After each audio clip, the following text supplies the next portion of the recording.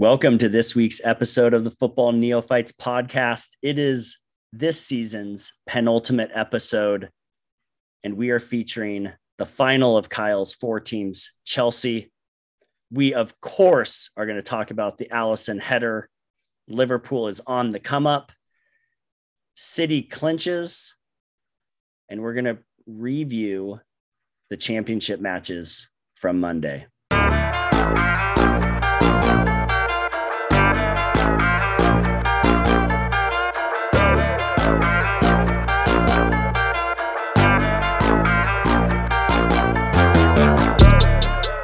Gentlemen, what's up, guys? Not What's going on, Nate? You know, just living in renovation chaos. I told you, fire that contractor, man. Dude, renovating your own home is no joke. Emily pulled a brilliant move tonight. She's like, yeah, just make the normal dinner you make on Monday nights, because she works Monday nights. So I did it, and it was horrible. It was a horrible experience. Like, in this our kitchen's destroyed. I'm like going from room to room, grabbing different things. It was horrible. So I texted her and I was like, did you do that on purpose so that I could just tell you, like, we're eating out or grilling for the next week until this kitchen's done? I'm like, that's pro level wife maneuvers. So we'll be eating a lot of takeout, and I'll be grilling a lot for the rest of this week, I think. Guys, we're featuring Chelsea, and we have last minute call to the bullpen, Jackson Avery, representing the East Bay Area. And we are stoked to have you. He is, more importantly for our episode's purposes, representing Chelsea Football Club. Jackson, welcome. Great to be here. Thanks for having me. Yeah, we're thankful for you hopping on kind of last minute.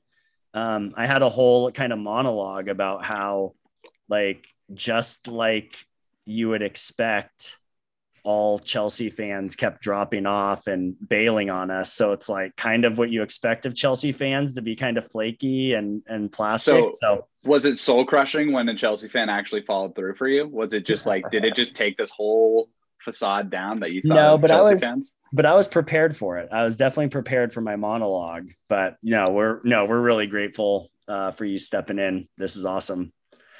You're representing the fourth team of Kyle's final four that he's going to choose. And so, Kyle, take it away, man. Yeah, man. Thank you for being here. Happy to talk with you.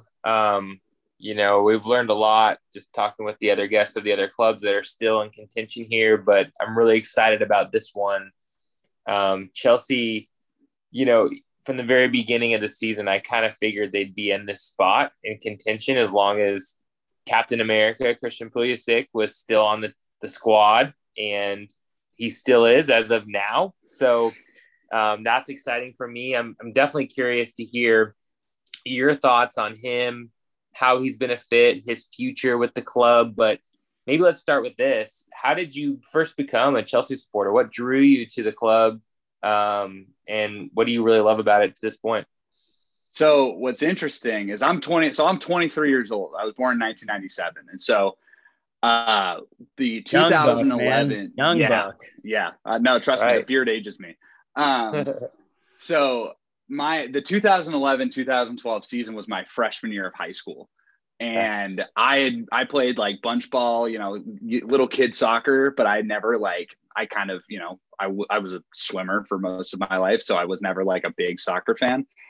And for whatever reason, I actually couldn't tell you. I honestly couldn't tell you. I just started watching the Premier League. I think other kids in freshman year were watching it. So I was I'll get into this. And I was watching the first game, which happened to be a Chelsea game. It wasn't I turned it on. And I had this deep nostalgic memory of when I was 6 or 7 years old. And again, randomly, there was just a Chelsea game on. And I remember thinking as a young kid, that's the coolest logo I've ever seen in my life. Cause I'm we talked before the show started, I'm a, San Francisco Giants fan, a 49ers fan. Those are the lamest logos you could find. It's just an SF. And so to me in that young kid mind, I'm you got a lion on there. It's got it's so cool. And so I remember watching that first Premier League game that just happened to be a Chelsea game, being whoa, I remember that logo. Like that, like, okay, like I'll just, cool. And they ended up winning that game, which was even better. And then that year they were okay, but they weren't great. And they ended up going to the Champions League final and winning that year for the first time in their history. And it was just one of those things where it literally was called the team of destiny. Like we could not win the Champions League because we just couldn't help ourselves. And we had just beaten, we beat Napoli, we beat Benfica, I think. Like it was all of these like teams I had never heard of, but were just so massive. And then when we beat Barcelona with the Fernando Torres goal, I was like, I literally can't stop watching this. This is unbelievable. And so I just got kind of good luck tied with this like weird nostalgic memory. And ever since then, I've never been able to stop watching. And then Eden Hazard comes to the club and after that, I was like, okay, yeah, no, this is the sport. This is the one that I'm falling in love with. Was Didier Drogba on that team? Oh yeah. He had this 88th minute goal in the Champions League final. Are you kidding me? Yeah, absolutely. Didier Drogba was on that team. That's incredible, man. They were the team of destiny, and it was a destiny that you'd be a supporter, it sounds like. Yeah, and it felt like that. It felt like I was like, oh my God, like I've got this weird like mojo, which in years to come, I'm like, yeah, no, that definitely is not how it works, because like I remember getting like 10th one season. I'm like, yeah, no, that's not how it happens. That's funny. Hey, well, so what have you come to really love and appreciate about the club in general? What are some of the highlights? I mean, it's funny, you mentioned the logo, and you didn't mention the kits, but I'll mention them. I mean, those were some of the you take aside kind of some of the success they've had, some of the players on the squad that are attractive. And you're right, man. The logo, the crest is really cool. The blue kits are top notch. I mean, those things, I agree, man. They'd pop off a TV screen. What else kind of what are some of the other selling points for me here? So I think one of the things that is underappreciated, especially for American fans, because we can't really go to them. And I've never been to a Chelsea game. I mean, it's literally one of my life dreams to go. But when you watch a Chelsea home game, Stamford Bridge is one of the smallest Premier League stadiums of the teams that are perennially in the Premier League, right? They're one of the smallest stadiums. And actually, if you go to Stamford Bridge, and I've been lucky enough to get a tour, it feels even smaller. It's a 40,000 person stadium that feels like it only fits 20,000. And so when you actually watch the game themselves with full fans in the stands, which can't wait to get back to that. Yeah. It is like you literally, like, you can see the people like crawling over each other in the most un-COVID thing I've ever seen. And so whenever a goal goes in or anything like that, you can feel that through the TV. And I did hear on the podcast episode from October of last year, the mention of the plastics, which was it certainly is a problem in the Chelsea fan base. I'm not going to lie, but the fans that actually are like there and actually care about it, are some of the most annoyingly passionate people you will meet. I've been lucky enough to meet a few of them, and they are they're truly some of the best people. So I think it's a really welcoming environment for a lot of people, not everyone. But yeah, that's the thing that stands out to me. That's awesome. I like how you just casually mentioned, like, of the teams that are traditionally in the Premier League, like of those teams that matter. I'm not even meaning like the big six. I'm just meaning like the teams that actually have the gall to stay up. No, I would expect nothing less from Chelsea, man. If I pick them, I'm like, hey, we matter. Not everyone else does. About it. That's right. Gotta be arrogant about it. What's your take on this year moving forward? You excited? How's the ownership group looking? The manager? What's the situation like going forward? Well, I'll start with the ownership group, because Roman Abramovich is like his own. I mean, so the way that Chelsea works is Roman Abramovich is the owner, but he doesn't actually run the day-to-day operations of the club. It's a woman named Marina Granovskaya who's been there for forever, and she makes all of the kind of final decisions. She negotiates contracts, all that kind of stuff.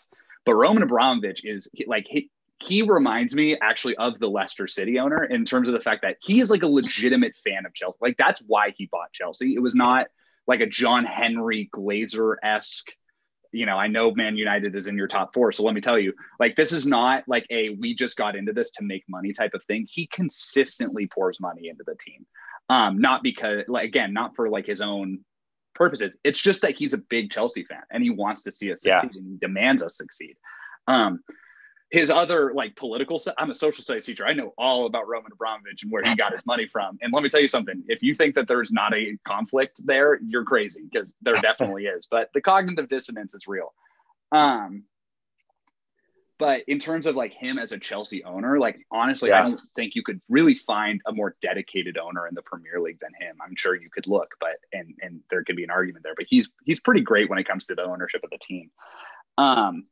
In terms of the actual squad this year, it's funny because had we not made the Champions League final, had we not made the FA Cup final, it would have been a bit of a disappointment, to be honest.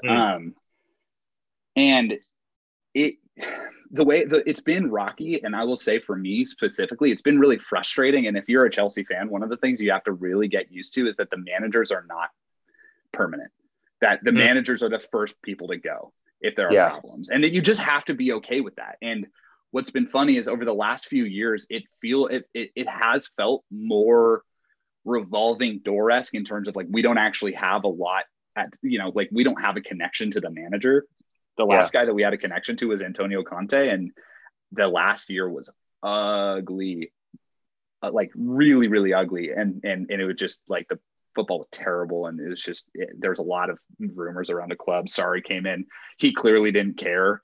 He was kind of a cover-up guy. And then with the transfer ban, you literally can't bring anyone else in. So you have to pick someone. You have to either pick someone who's not at the level that you need, or I actually don't think there's another option. I think that you literally have to only choose somebody who is desperate for a Premier League job. And so this year was tough because I wanted Frank Lampard to succeed. I got him on the back of my jersey. Like, he is literally he's my favorite Chelsea player, and he will never not be like the most legendary player at that club. But he wasn't ready. Like, he just wasn't. And you could see it. You could see the way he managed the club. You could see the way players reacted to him. You could see the way they came out on the pitch. He just was not ready for it. And so it was a conflicted first half, because you see all these new kids come in. They're still struggling with COVID. They don't have a real preseason, and you want to give them every excuse to be like, you know what, next year we'll turn this around. Next year with a full, like, we will get this, like, it'll be done. And you just knew that wasn't true. You just knew it. And so when they fired him, it's one of those things where it's like your dad leaving you and your stepdad coming home, like going over and being like, hey, like, you want to drink a beer with me? We were like, well, I'm sad that he's gone, but this guy seems really cool. And that's what Thomas Tuchel was, because he comes in and he just, I mean, it's been phenomenal football. It's just dominant, phenomenal football. And we just can't stop. We until recently, just can't stop to see, even if we're not winning, we are dominating the game. So it's been a weird season. I'm excited for the future. I'm excited to see what happens when Timo Werner and Kai Havertz and all of them get like a full regular season, where Kai Havertz doesn't get COVID in the middle of the season, and Timo Werner actually like looks at the goal before he hits the ball. I mean, like, those kinds of things I'm really looking forward to. So the future is bright for sure. Yeah, for sure. These guys know I picked Chelsea to win this year, actually, in our preseason predictions. Yeah. And so I'm high on Chelsea, and I keep calling them the 2020 champions. So when they played, 2022 champions. So when they played Man City the other day, I said, oh, it's the 2021 champs versus the 2022 champs. So these guys know. I'm excited. I'm really high on Chelsea, and especially with Tuchel, whatever he's done, and he really fixed the defense, and I don't know. I'm high on him. I think they've got a lot of potential. Chris hates that. Yeah, there's a lot of potential here. And I think that with him, he does tend to get on people's nerves. For the 49er fans in the room, he's a little bit like John Harbaugh, where it's like 1 year is fine, 2 years is a little much, 3 years you want to kick him out of you want to kick him out, and that's what happened at PSG. So I'm like curious to see what happens. We know Jimmy Boy pretty well. Jim Harbaugh, not John Harbaugh. Well, I noticed you left out a name there when you're running through guys that you're excited about on the squad. So let's talk about Christian. Yeah. You think he's with the squad in the future? What does that look like? Oh yeah, absolutely. I don't see him going anywhere. I think he has had a combination of being increasingly unlucky, in terms of he just can't stay healthy. And then when he is healthy, he like, you can see it in his eyes. He wants it so bad, and he wants it. And what he has been clear is that he wants it here. That frustration, the ESPN FC, if for any of the American fans listen, do not pay attention to ESPN FC. It is the worst outlet for any kind of soccer news you could ever find. They keep talking about how he's frustrated. That wasn't actually the context of what he was saying. He was more just, he is frustrated internally as well, because he can't get on the pitch to play a full 90 a lot of times. And when he does, it's like he's kind of limping all over the place and stuff like that. Mm-hmm. But man, on his day, yeah, he is phenomenal. And I think what Tuchel has been trying to do is bring him off the bench more, because he just has that impact where if you have Timo Werner running at a defense for 90 minutes, you bring Christian Pulisic on, 60 minutes into that game. I mean, there's literally nothing a defense can do to stop him. And so I think I think the not being able to play is different than what's actually happening. And you actually see him quite a bit on the Chelsea team. And it was funny because when he came, I was like, yeah, this is all people are going to talk about when like, in terms of like the Chelsea America sphere, it's one guy. He's good. He's really good, but there's competition for that spot. And so to me, I'm not necessarily like, got to see him play in every day in and out, because I'm a Chelsea fan. And then I watch the United States national team just disgrace me every summer and winter. It's pretty brutal. So, he is a really nice addition to the squad. He makes me kind of proud of the fact that somebody from, Hershey, Pennsylvania was able to get there. But I would hazard to say that you're like, I wouldn't say follow Chelsea because he's on the team. Like, I would not make that a selling point, because he is not going to be one of, like, he's not Mason Mount, where it's like, this guy is never leaving. He is never leaving this team. Right. He is a stalwart. Like Christian Pulisic, he could be gone in 2 years. Sure. That's definitely up in the air.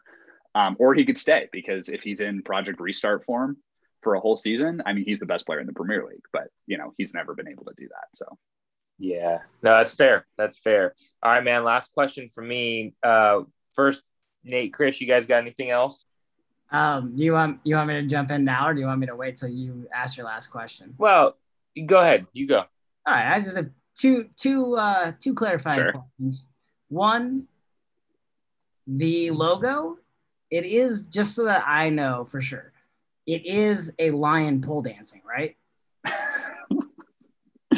And why is that not more attractive to you if it was a lion pole dancing? I'm just curious. Fair. Would that be? I feel like that's almost better. For sure. I love lions, actually. They're my favorite animal. I love lions. Andy loves pole dancing. So you combine the two, and it's like favorite hobby, favorite jungle animal, and like, yeah. Unfortunately, Nate was telling you the rules that got applied to me in season 1, and he had already gone by Chelsea, so I never even had a chance at choosing them. So that's that. And then my other more serious question, Timo Werner, a ton of press, a ton of hubbub about him coming in, a massive contract signing, and he's been a complete disappointment from my perspective as an outsider who doesn't watch the club all the time. Now, I know a lot of it is, there's a lot of bad luck involved, but my God, could you score some goals for your club, for crying out loud? That was one of the questions on the thing that I've been trying to kind of circumnavigate is the goal scoring. Definitely looking for a striker in the summer. Charging at the defense all the time, because that's all he can do. He can't score. He can just run. So I think, and it's funny too, because one of the great criticisms that I see from non-Chelsea fans is, why does he keep playing if he can't score? And I think that you're losing you're losing for the forest for the trees in terms of his absolutely abhorrent. I think he has 12 expected goals and he has 6 actual goals. Like, it's really bad in terms of underperformance. But he is so unbelievably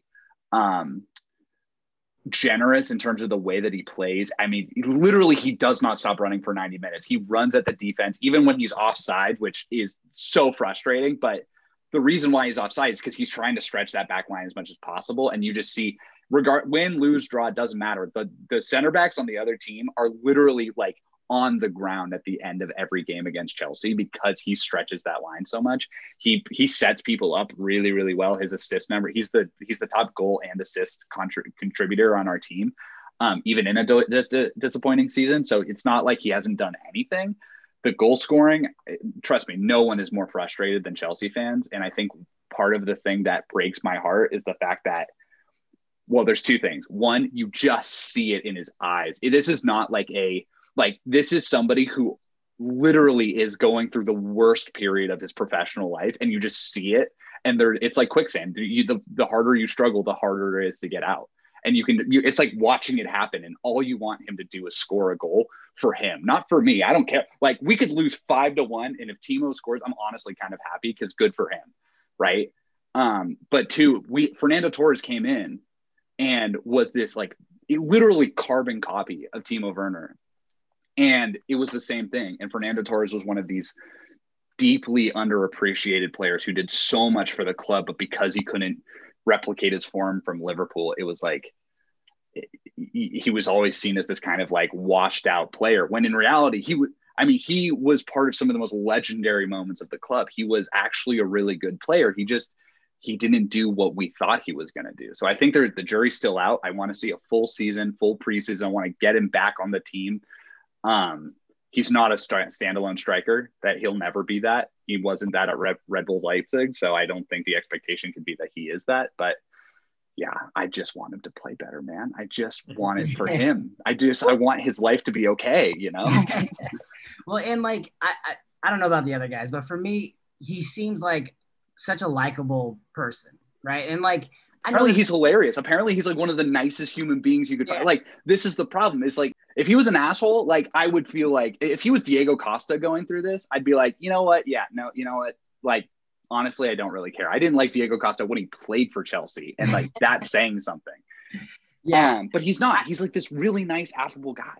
He seems like that on the pitch. And like, for me, I love watching players and their attitudes and how they interact with teammates and stuff. And he seems like a great guy. Like, for me, Kyle Walker is like my least favorite player out there in the league. He just seems like such a jackass all the time. Mm-hmm. But, you know, Timo seems like the complete opposite of that. And so, you know, I do root for him. I do hope he pulls through for you guys, you know. Pray for him. Come on, Timo. All right, man. Last question. Yeah. Will you be my friend if I choose Chelsea? Because I think Nate and Chris might disown me. No, dude. I'd disown you if you choose United. The other 3 are fair game. The other 3 are fair game. Because he didn't disown me when I chose United, when he ranked them 20th on his list. Manchester United is a bad pick. I can't lie to you. I mean, again, I'm not saying that I am this, you know, absolute, you know, picture of, you know, the model of like choosing a club that's down on its luck because you just love them so much. But Man United is a rough one. Yeah.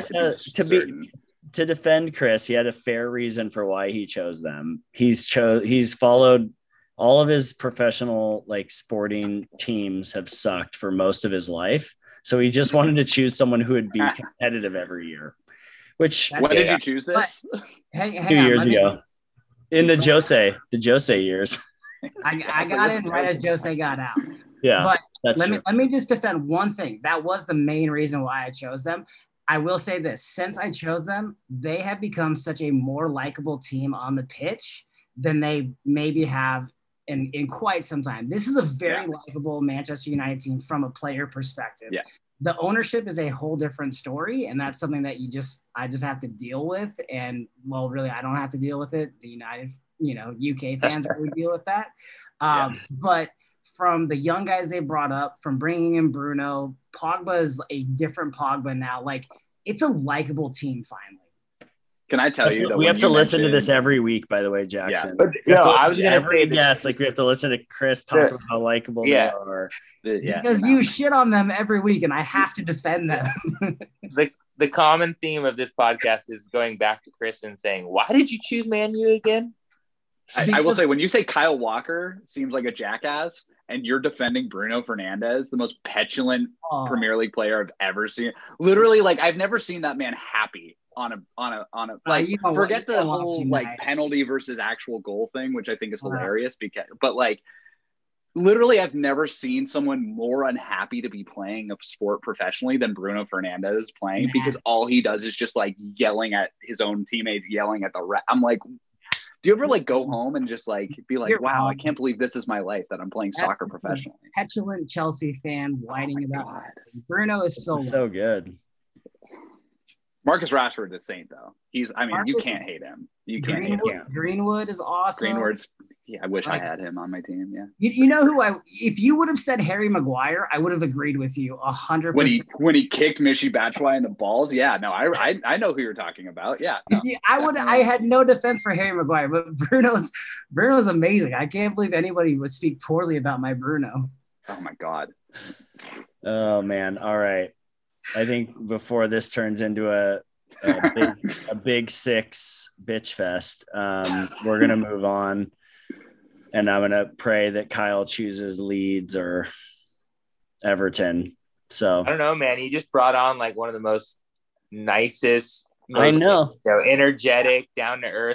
Can I put a period on my pitch, by the way? Yes. Give us your final pitch. Other team in the Premier League that has N'Golo Kante on their team. And you want to talk about a lovable Premier League player? They're literally all I want in my life. I could never watch another Chelsea game if I could have dinner with N'Golo Kante for one night. Like, genuine, like, he just there was a story about one time where he just ended up, like, because he's so nice, ended up at like a fan's apartment playing FIFA with them because he just kept saying yes. And like, he's just one of those people who, he drives a Mini Cooper. He has a Nokia phone. Like, you just want to be his friend. So he's like the Bill Murray of the Premier League. Literally. And so, if there is no other team that has anyone even close to him. So pretty awesome. That's great. Well, Jackson, again, thanks so much for coming on. A really solid pitch.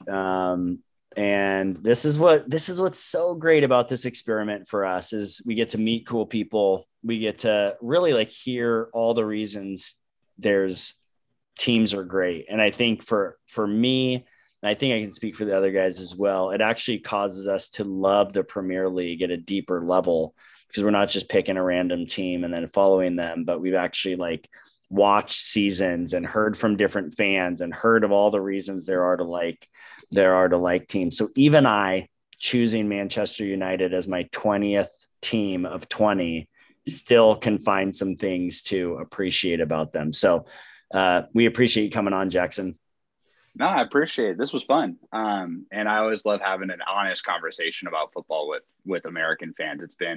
It's a cold world out here in terms of people being like, what is your team name again? So I appreciate you guys having these kinds of talks, because we need more of that. Yeah. Great job, Jackson. You were fantastic, my friend. Always happy to be of use. Thanks, man. Yeah.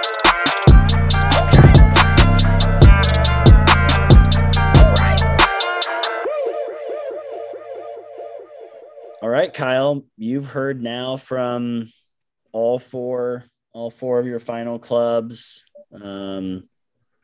Thoughts from this Chelsea interview? Well, like I said, at the very end there, I really appreciate you bringing on probably the most likable Chelsea fan in the entire world.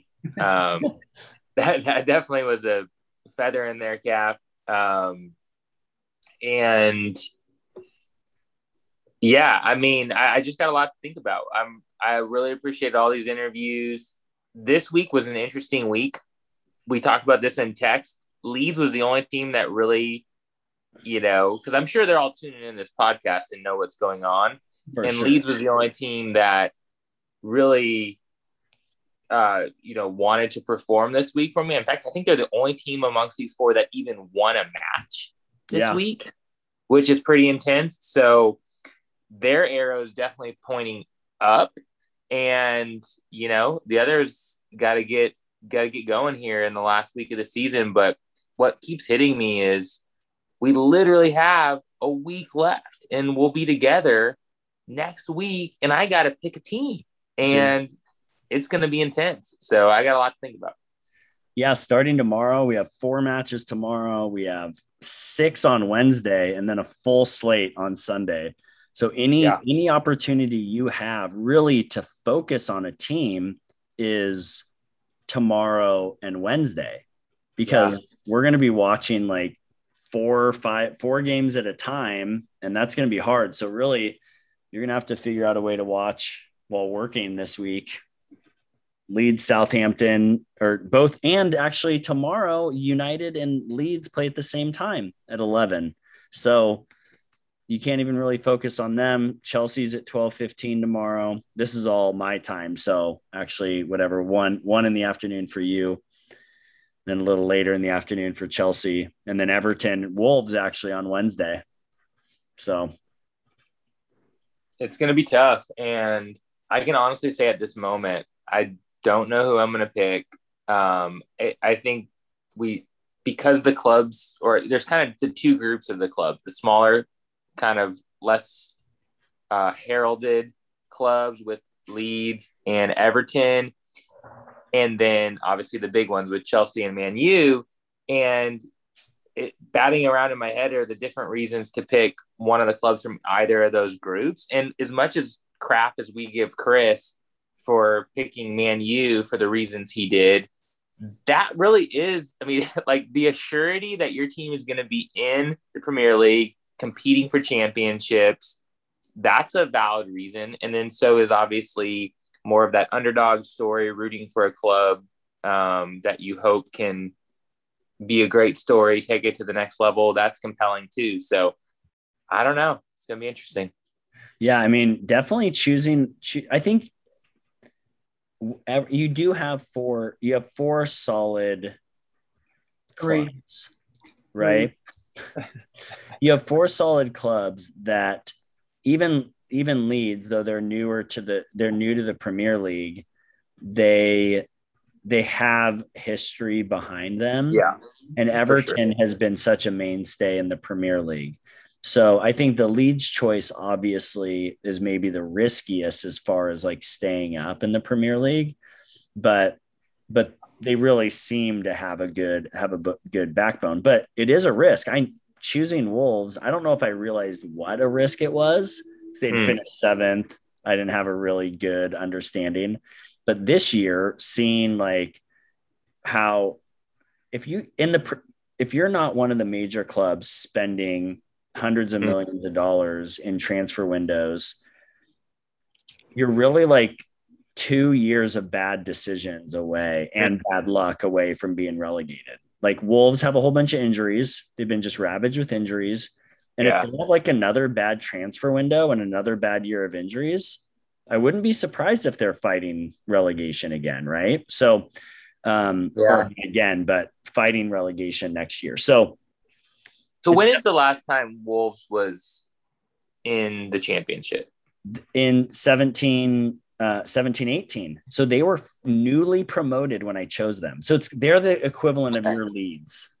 Like, and it's hard for me to even fathom. And again, I'm a neophyte here, but it's just hard for me to even fathom a team like Wolves that's kind of solidly middle of the pack right now and has a lot of good strategy, it seems like, behind them, and good support behind him. It seems like unfathomable that even a team like that would drop, but obviously history tells us otherwise. So yeah, you're right. With a team like Leeds, I got to be a little bit careful. Here's what I do wonder though is, and this is not a slight at Wolves by any means, Nate. I do wonder if our relationship with you affects our view on Wolves. Like, our caring for you wants me, I can't speak for Kyle, but it wants me to see the Wolves succeed. It wants me to see them be in the top. it wants me to keep them in the Premier League. But if we didn't have that relationship, or if you had picked a different team, I wonder if Wolves are just another Burnley to me, if they're just another Newcastle, they're just another Crystal Palace to me. I don't know how to answer that because I don't have any other foundation other than they've essentially been your team since we started this thing, granted, as we went through the process. It's really interesting though, because I think of them in a better light than what they're playing this season. Totally. And obviously this season has been awful for Wolves, but I don't know. I was just thinking about that as we were talking about it. What I think that there's a couple things. I listened to a couple football podcasts, and it seems like non-Wolves fans have a little soft spot for Wolves. I think there is something likable about them. They have likable players. They have an interesting coach. They have a great storied history. So it does seem like they are a likable club across the board. The other thing I keep thinking about is, for all of the challenges they've had this year, for all of the ups and downs, I keep reminding myself, they're still 12th. Like in some ways, like when I reflect back on the season, I feel like I can't remember them ever playing well. It feels like the entire season they've played horribly. And so when I think about that and the fact that they're still 12th in a season when I felt like was complete shambles, is kind of amazing. So, well, let's move on to talk about this week. It was really a big week in the Premier League with some exciting stuff in English football. We have to start, just like probably every other podcast in the world, talking about that header by Alisson. I didn't see it live, which is it's like heartbreaking. I was at church and I was not rooting for the Baggies to win, but I definitely love parity. So I was rooting for the draw. So when Baggies went up 1-0, I was kind of checking on my phone. A couple of my friends from church are Liverpool fans. So we were talking, it was 1-1 at halftime. We were talking after church, and it felt like, 1-1 match at halftime is great position for Liverpool. And we were driving home, and it's like still 1-1, 90th plus 5 minutes. And Titus asked me if he could hold my phone and kind of just watch the like stats roll through. And all of a sudden he goes, Liverpool won 2-1. Alisson scored. He's like, Alisson scored? And I'm like, oh my gosh, I can't wait to get home and watch this. So what did you guys make of that goal? It was awesome. I mean, there's no way around that. 94th minute or whatever it was. Nice cross in from the corner and just a beautiful flick into the deep corner of the goal. Like, it was awesome. I think that the nicest part for us, because we probably feel a little bit differently about other sports, is like we can enjoy those moments as just an awesome sporting feat, right? Like, I don't know. I don't feel too tied into the outcome of matches that don't involve United at this point. And so to see that, I just go like, damn, that was awesome. And Alisson's had a really hard year. I think he lost his father at some point. Like, there's been a number of things that have kind of not gone his way this year. And so for a guy like that to get a moment like that is really special as well.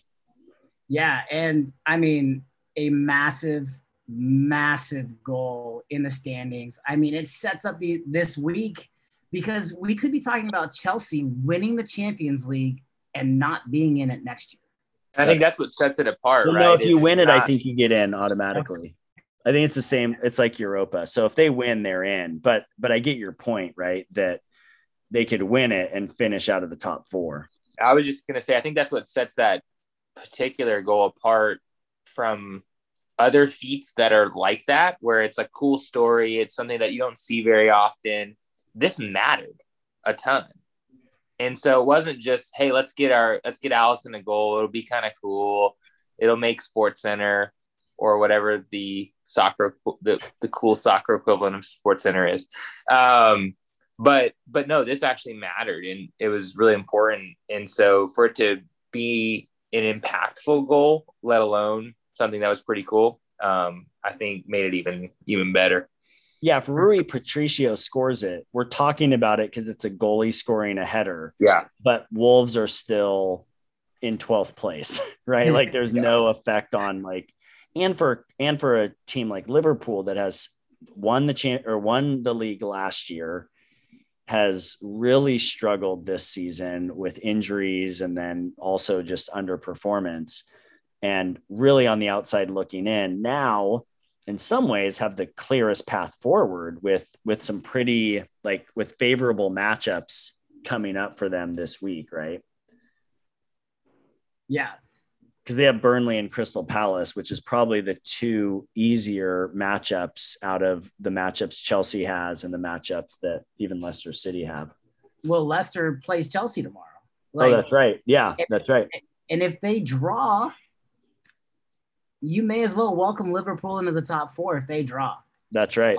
And a draw is much more damaging to Chelsea tomorrow than to Leicester. And so it's going to be interesting because they just played in the FA Cup final and Leicester won that match 1-0.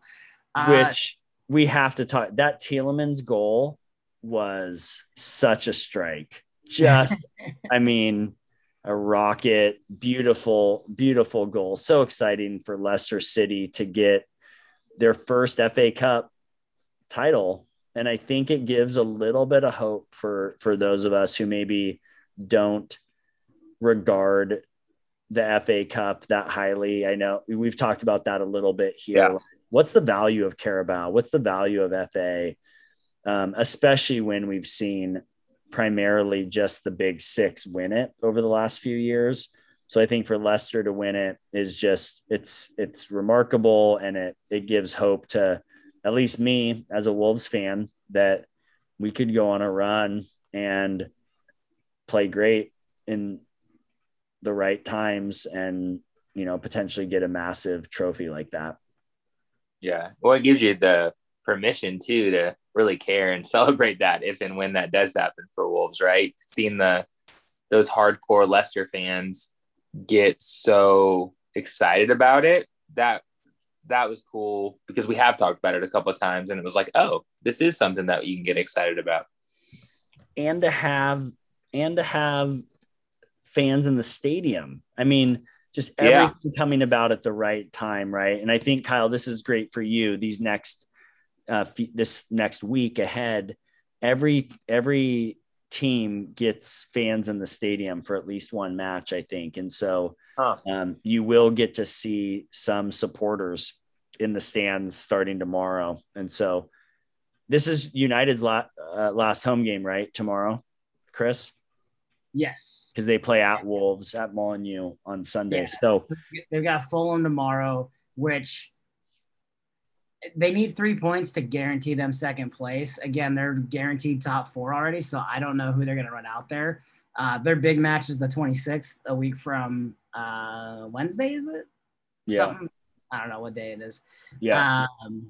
So, yeah, their next match they actually care about is not until the Europa final on the 26th. So, who knows who they're going to run out there against Fulham. I did find it hilarious this week when they announced their starting 11 for the Leicester game, and it was 10 substitutes and a part-time starter. And then the Liverpool game was mostly the starters. So it was funny because they're essentially handing Leicester 3 points, even though it was a close match, tied at half 1-1. And they just, those subs didn't have the gas to finish the game.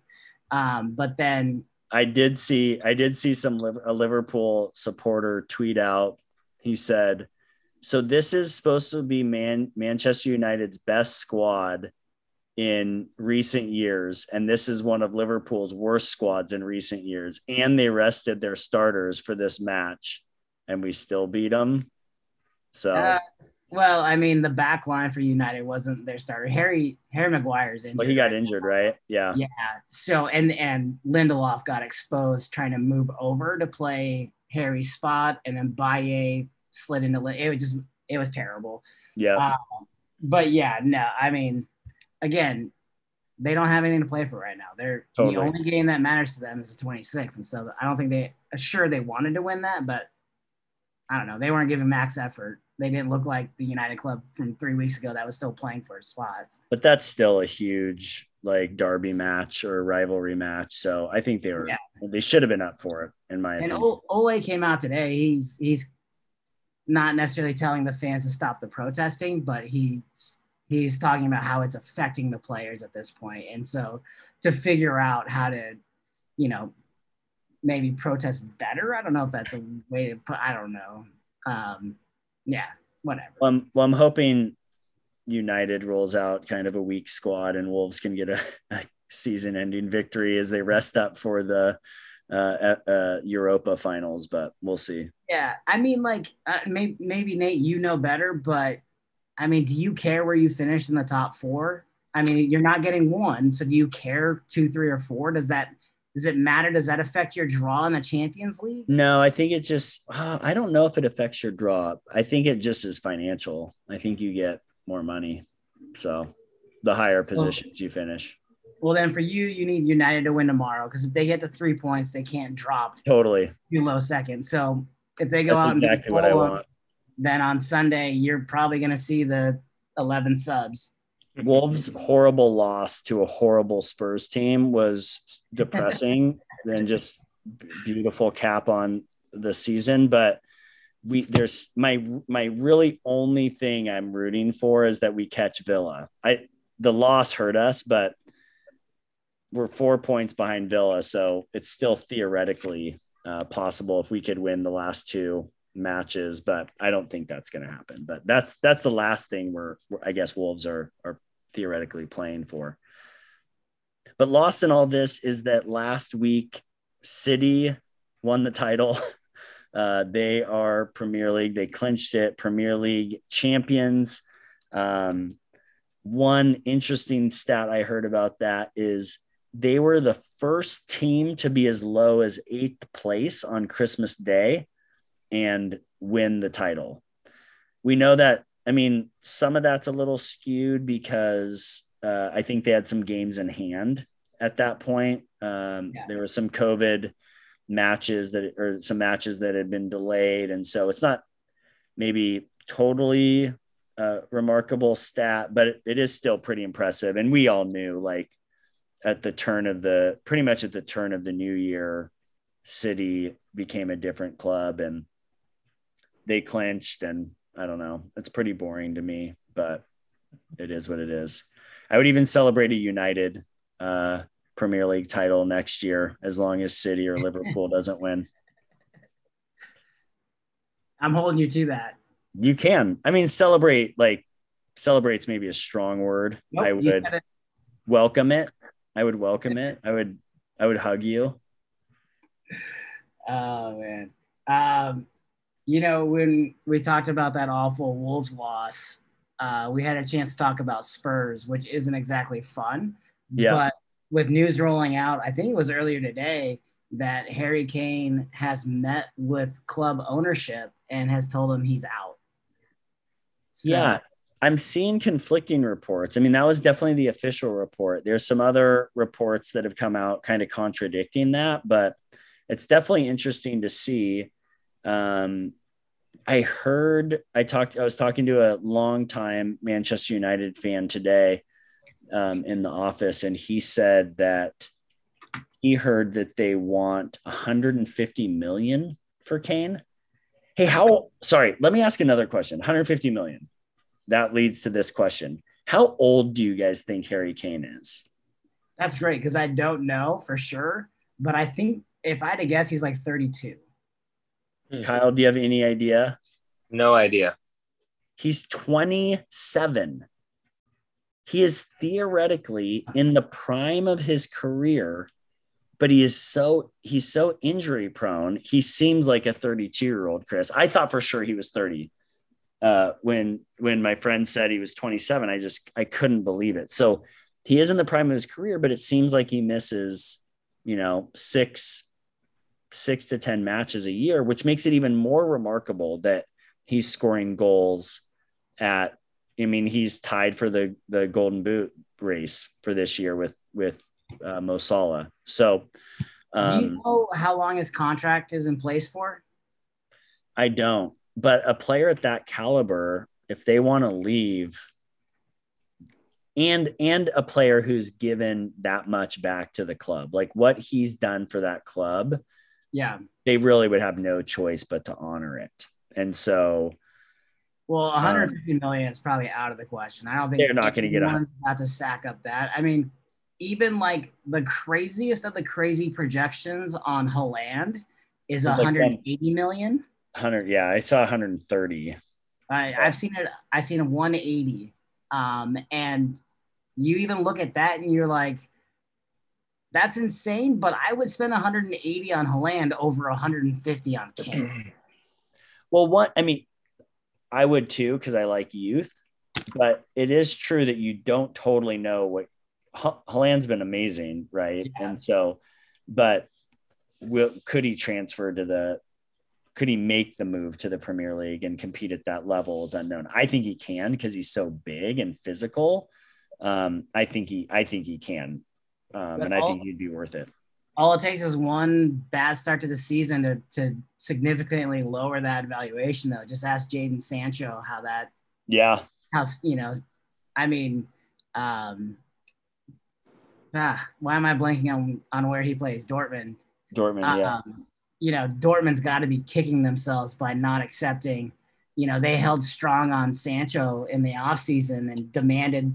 I think they wanted like 140 million or something, and United was up into the hundreds, but not meeting it. And now I think Dortmund's going to be lucky to get 80 for him. Yeah.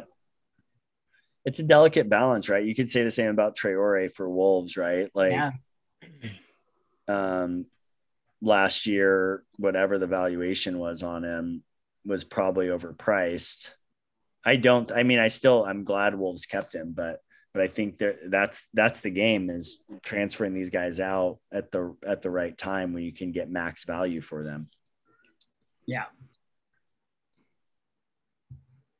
We have some championship updates. The first leg of the semifinals were today. Swansea City and Bournemouth both took respective 1-0 victories in their matches to take the first legs of theirs. I did read something in a Twitter, and I didn't have time to actually verify it. So maybe one of our listeners will verify this, but I don't think there's an away goal like kicker in the playoffs. So I think Swansea's victory was at Barnsley today, and so their 1 goal away doesn't matter. So we'll see. So those games I believe are on Saturday, and that will determine who is in the finals for that third promotion spot. So just hoping for anyone but Bournemouth. That's where I'm at right now. Just get us some fresh team up in the Premier League. I feel like Kyle should be allowed to choose any of these 3 teams if he wants. I mean, maybe we need to have an emergency pod tomorrow night with a Norwich fan. That's a great idea. Like, Kyle could watch the semifinals second leg on Saturday. We'll send him some Teemu Pukki clips. I got so many Pukki highlights I could send you. Some bad Watford clips. It's amazing how quickly your opinion on a team can change. Like, I was high on Watford early on during my season, and it changed pretty quickly. Same. So glad it did. We're both very thankful we didn't choose Watford. Yeah. I don't really have we don't really have a term of the week, but I did want to explain something else that happened midweek. When the city sheet, like team sheets came out for their midweek match, there was a name on the sheet in their keeper position of the name of Scott Carson, and Twitter was blowing up. Stu DM'd me about it. And people were just like, Scott Carson, what in the world? And I didn't know. I'd never heard of him, which, I've only been watching Premier League for 3 years, so it makes sense.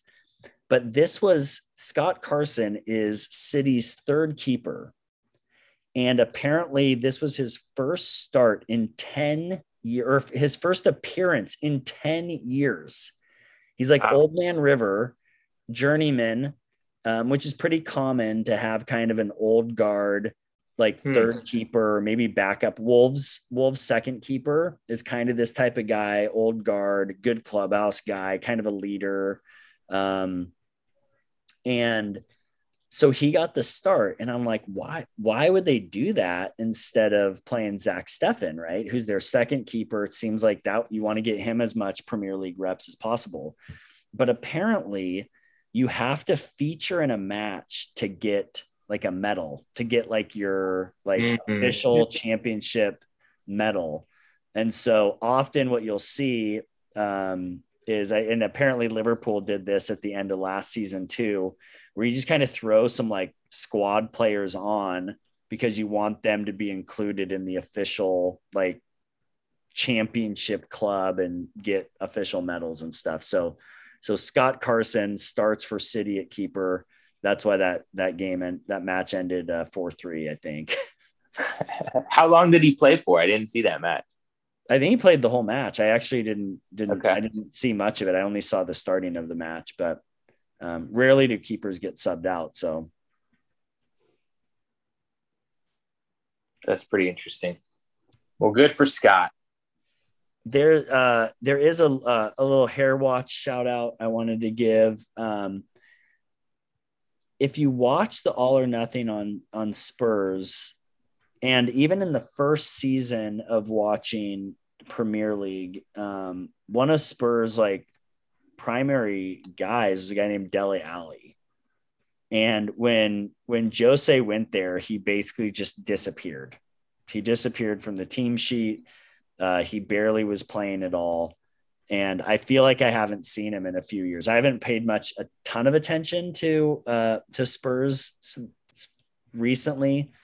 But obviously watching the match on Sunday, I saw him and he looked way different than he did a couple of years ago. He was doing his damnedest to look like Jack Sparrow. I don't know if you guys saw it, but yeah, he had these dreads that were fine. And it wasn't like the dreads alone. I never would have thought about it.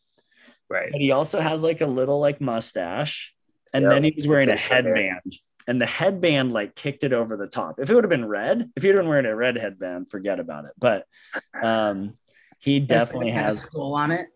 Yeah, with a skull. Well, what's funny is we definitely talked about him in Hair Watch in season 1 because I compared him to DJ Pauly D back then. Oh, that's right. He was going with the big old blowout DJ Pauly D look. That's right. Well, now he's going with the Jack Sparrow look. That's amazing. He literally does look like DJ Pauly as well in those pictures. I'm looking. Nate's got it absolutely right about the Jack Sparrow.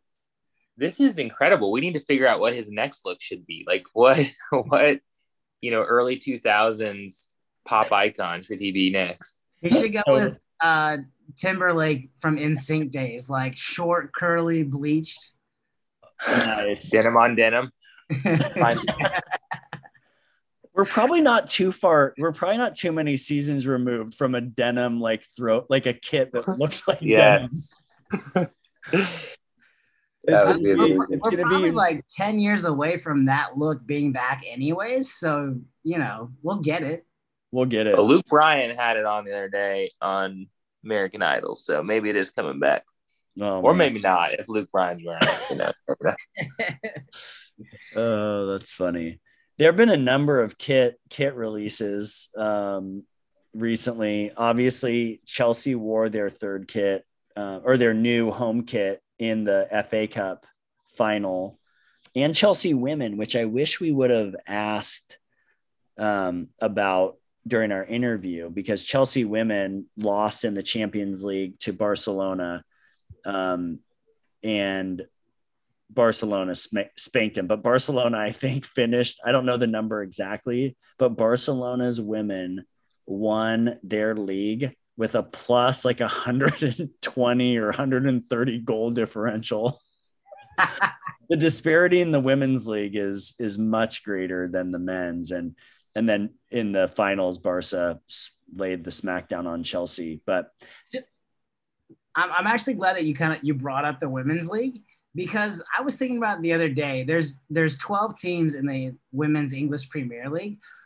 The Super League, right? Isn't that what it's called? The English Super League. Yeah, Women's Super League is what it's called. Yep. So if let's say I don't know, pick a team that doesn't have a women's team.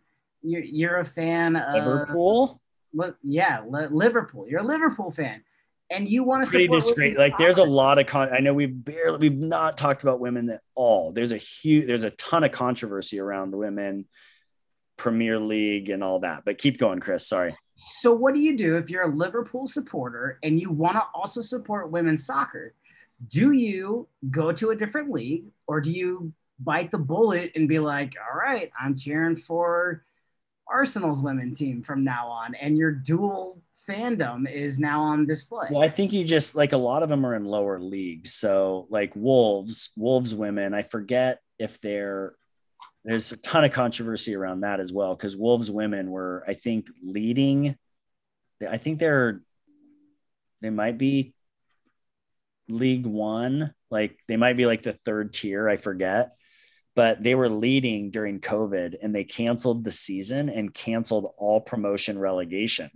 So there's a huge controversy that Wolves women were playing great and they weren't able to get promoted up into the next league. So I would imagine you just support your club.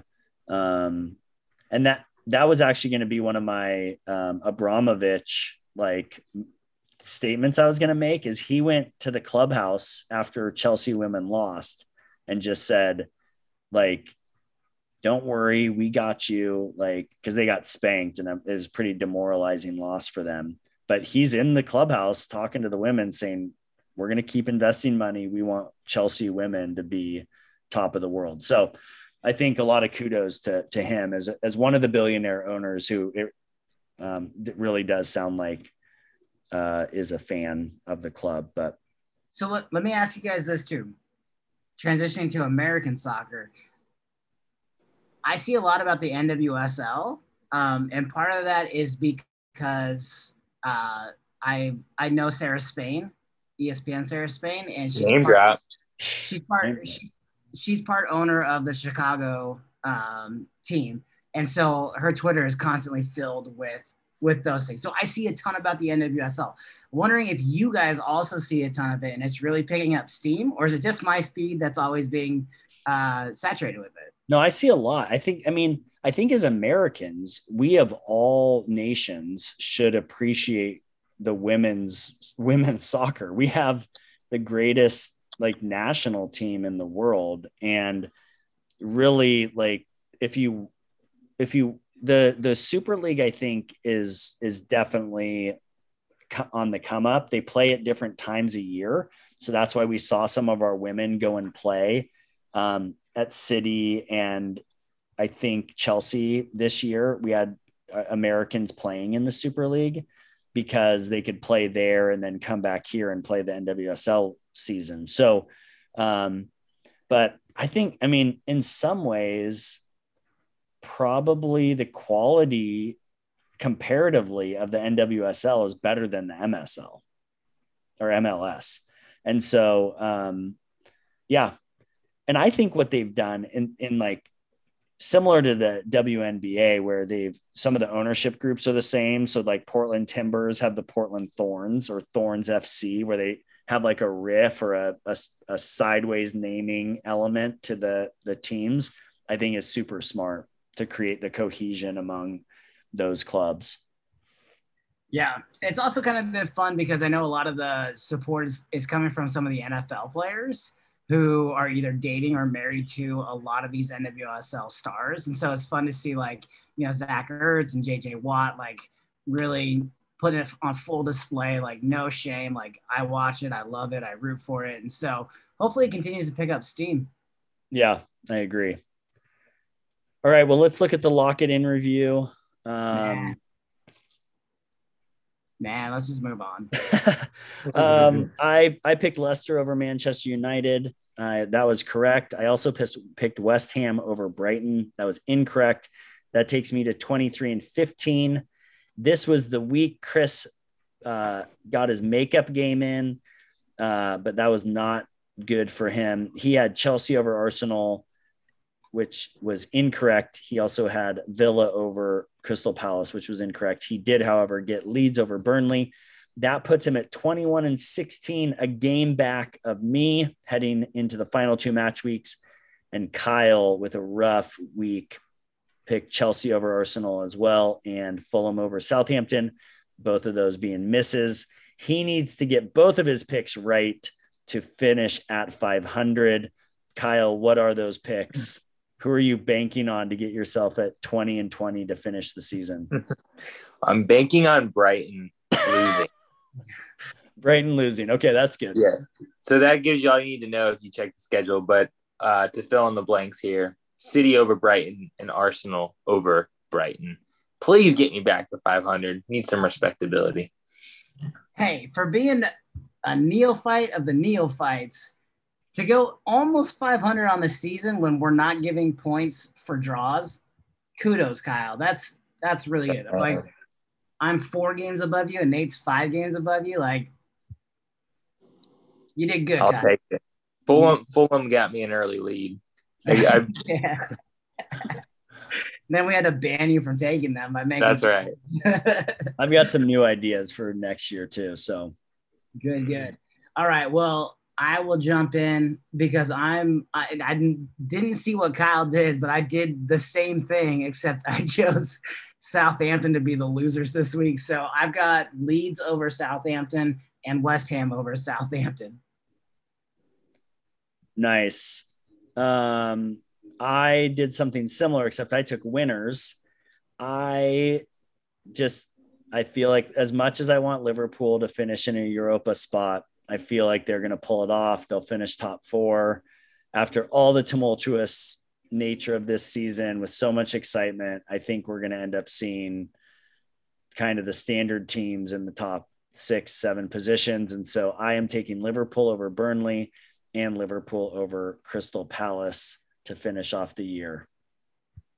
Nice. Hey, real quick, we didn't talk about this earlier. One, I can't believe Chelsea lost to Arsenal this week, but we didn't even touch on the craziest maybe goal of the year with Jorginho passing back into his own goal while Kepa's outside the goal. He has to run back and dive just to swat it away, but it goes right to an Arsenal player who buries it. Like, easily the worst goal of the season as far as like your team giving it up. And for them to lose that game 1-0, which has now opened the door for Liverpool to come back in and possibly jump them. I mean, granted, there's a little bit of work to do, but we didn't touch on that goal, and it was the craziest goal of the year, and I would just die if that ends up costing them a spot in the top 4. Yeah, that goalies really would be the difference makers. Allison's head and Kepa, like everyone was dogging Jorginho on that, which I think is like, certainly he played a role in it, but I don't know what in the hell Kepa's doing standing that far outside of. What are you talking about? That's what you're supposed to do when your player has the ball to pass you to. You don't pass it back into your own goal ever. Dude, but he's nowhere near it. And there's Arsenal players all around the pitch. Like, it's not like it's just Chelsea guys back there. So Kepa's calling for the ball on the outside, and Jorginho kicks it not only to the opposite side, but he puts spin on it. So it's bending that way too. It was a cluster. Okay, like I'll give you, if you want to give Kepa a little bit of crap for that, okay, I'll give him a little bit of crap for that.